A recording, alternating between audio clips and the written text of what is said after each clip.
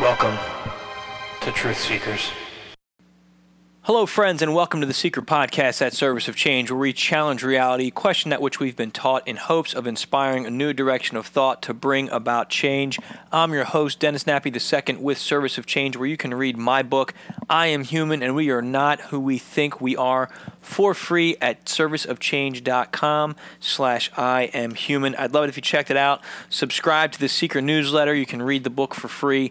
The newsletter comes out just about every week with highlights from each week's podcast and some exclusive content and thoughts from me reflecting on things. You also get various discounts and things to the Service of Change bookstore.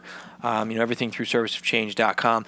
Many ways to listen to the show. You can listen on iTunes, you can listen on YouTube, you can listen on SoundCloud, and through the Service of Change app. You can all get through the show notes at serviceofchange.com.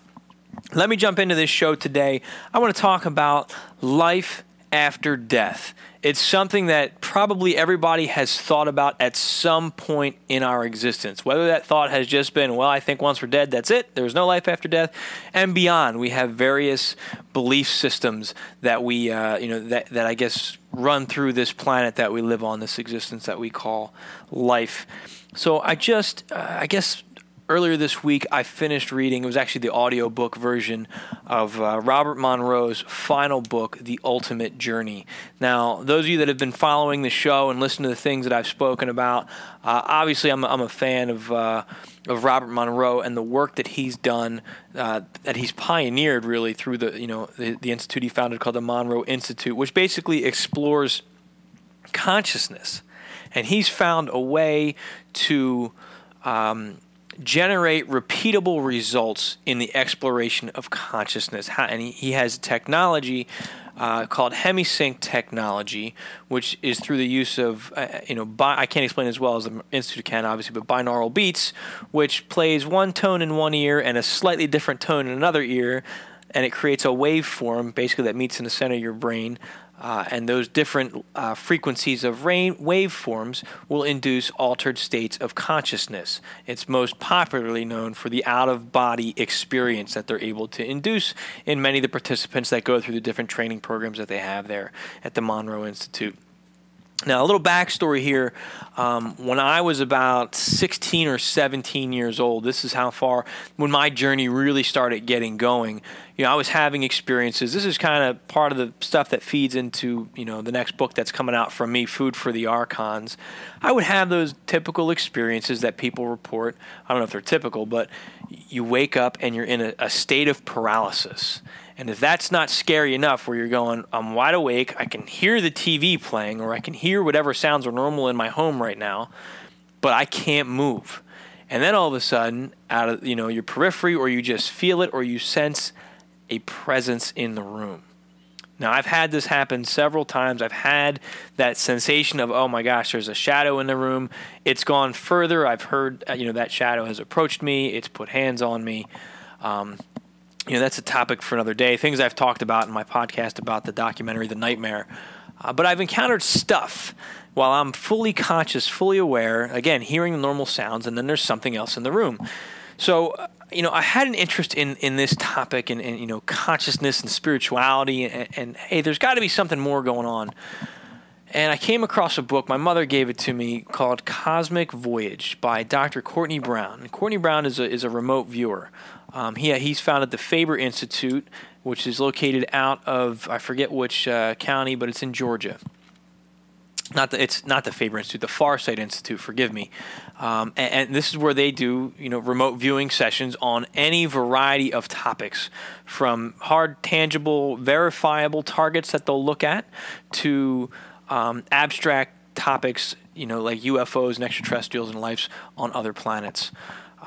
So check it out, Farsight Institute. But my point is, as he was learning how to do remote viewing, which is basically a way to psychically view any place or any time. Again, they get verifiable results as well with the things that they do. As a part of his training, he referenced going through the Monroe Institute, where he learned a little bit more about how to expand your consciousness.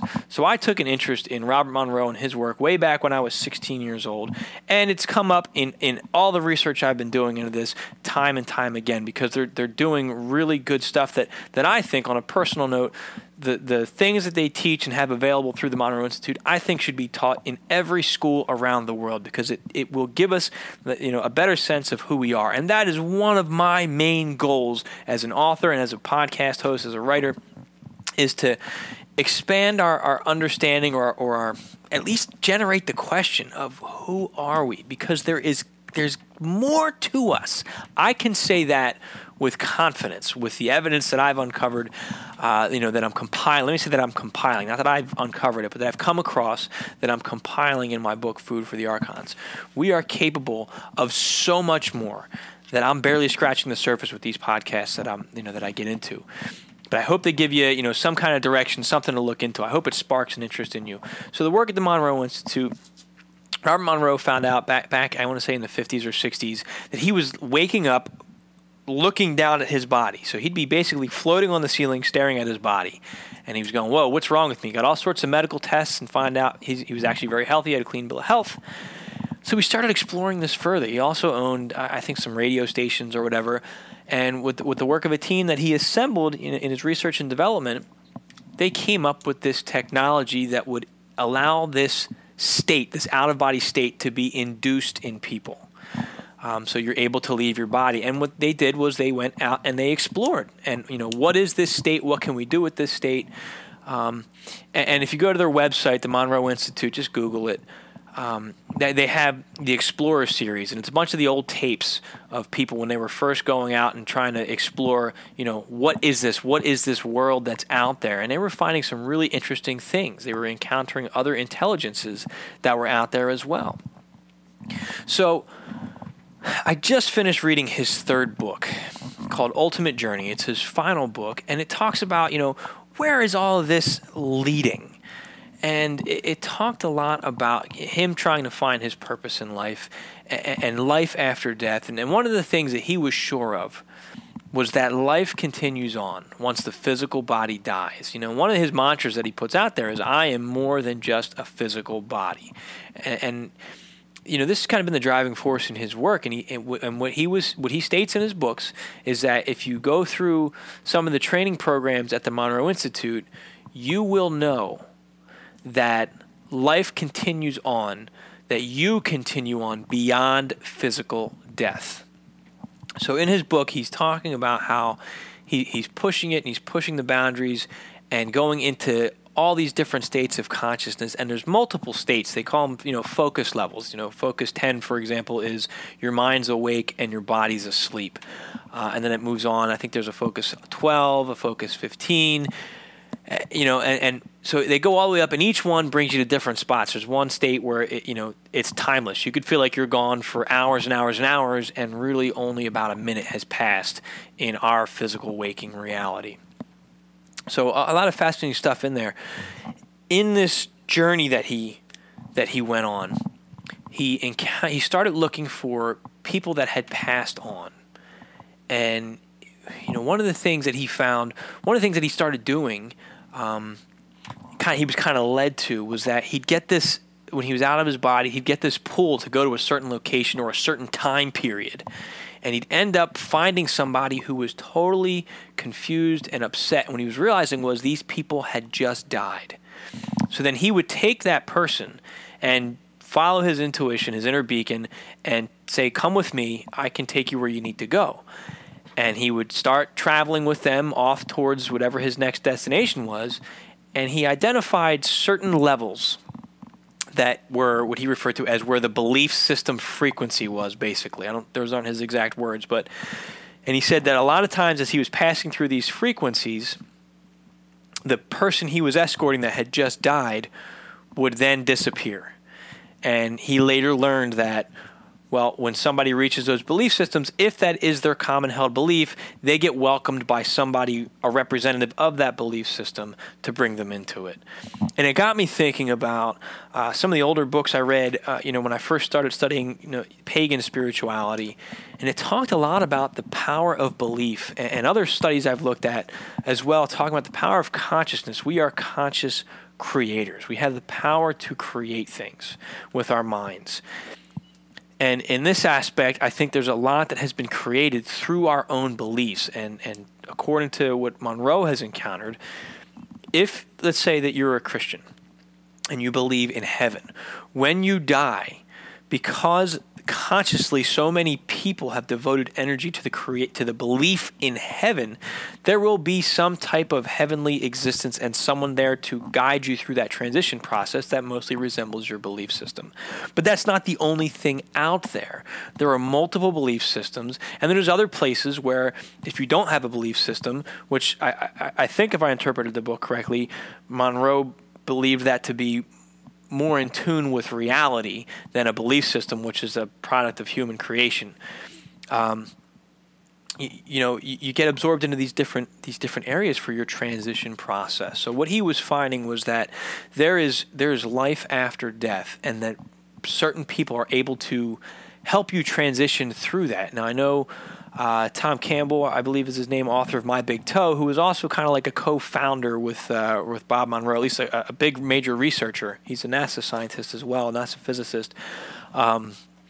He does this as well. What happened was after Monroe had all of these experiences, he created a system, which is now called the Lifeline. It's called Lifeline. It's a training course through Monroe Institute, where you will be taught these different levels of consciousness. You'll explore the belief systems that are out there and how to access them to see, to bring people there.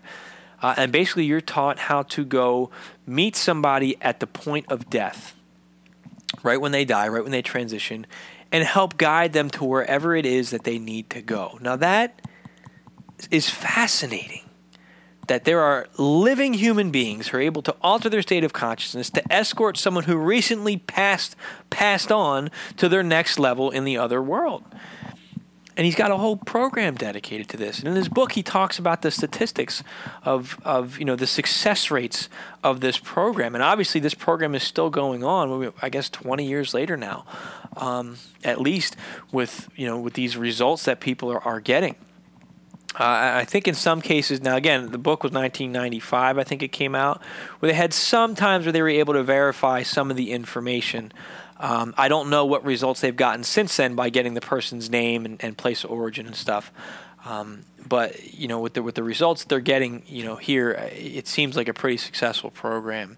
And I'm just so taken by it. And really, once I finished reading that final book, I really I just had to shut my brain down for a while to try to absorb the power of what he was talking about, because that really changes just about everything we know. We think, in this existence, a lot of us feel that there's a higher power, a higher God that is judging us and passing judgment on us. And according to the experiences that Monroe and others like him have had, that's not necessarily the case. And he almost makes an argument that we are here to do certain things in order to acquire a certain level of knowledge, based on our experiences here as human beings. Which at the end, like I said, at the end of the day, there's no judgment based upon those actions that we take. So what got me thinking, though, really I keep coming back to, and again, if you listen to the show, ever since my father passed, I've really been looking hard into this. I wonder if there was something negative that was affecting my father as he was trying to transition, because it was such a bad process. And maybe it was more traumatic for me to watch, but I don't know. My father fought it every step of the way. It was a horrible transition for me. Passed of cancer back in 2013. And in Monroe's second book, he talks about basically this creation was for the generation of an energy called loosh, which is some form of sustenance that some of these other beings in the other worlds, I guess, use for energy or nourishment. And that loosh is created from human suffering, human fear, human sadness, human loneliness.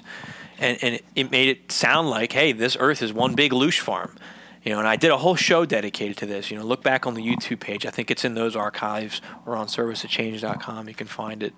And I found other authors that have talked about stuff like this. Carlos Castaneda talked about, the predator that lives among us that feeds off of human energy. The Gnostic writings, talk about the archons, the archontic force that again feeds off of human energy. So, in a way, Monroe's information kind of verified some of these much older texts and works and stories that there is some kind of parasite out there that feeds off of negative human energy, and some will make the argument that they induce those things in us.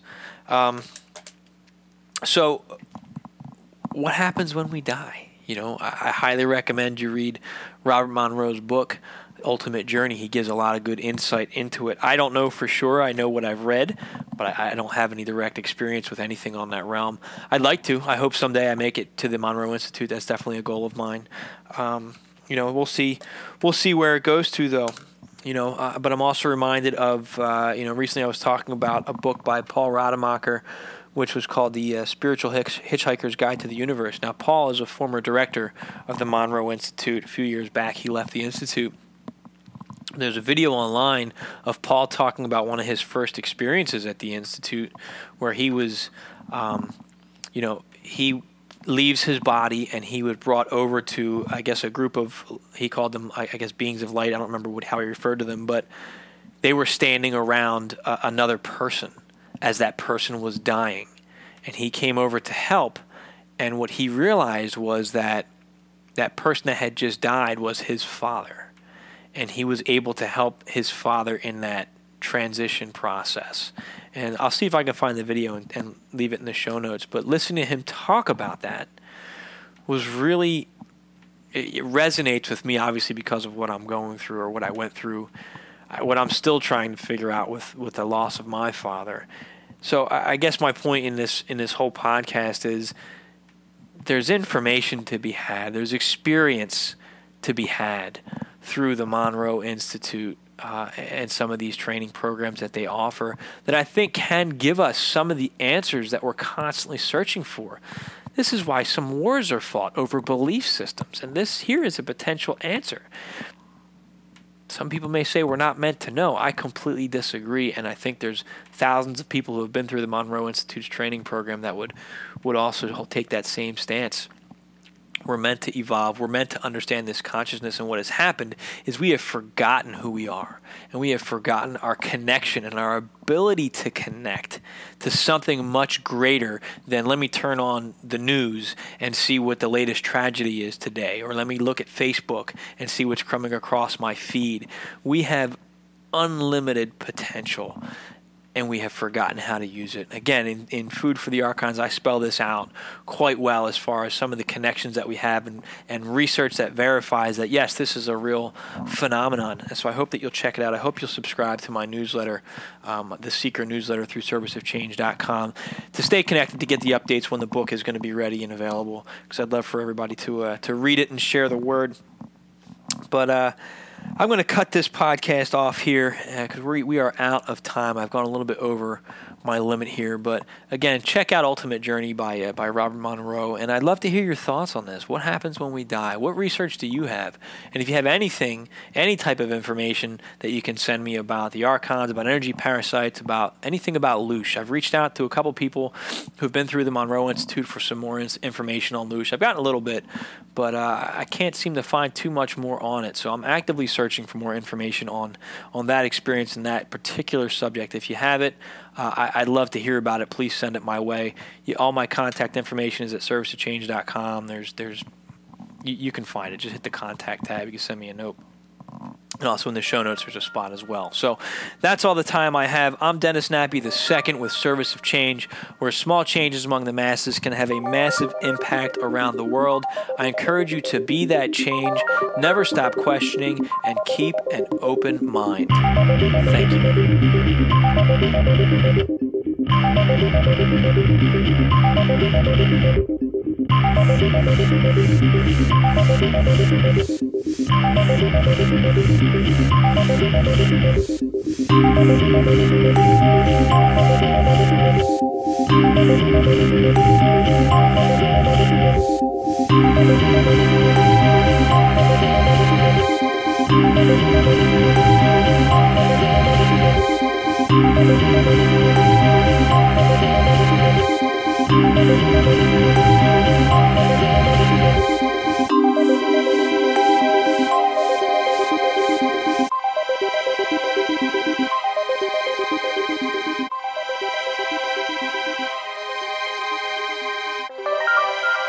Welcome to Truth Seekers.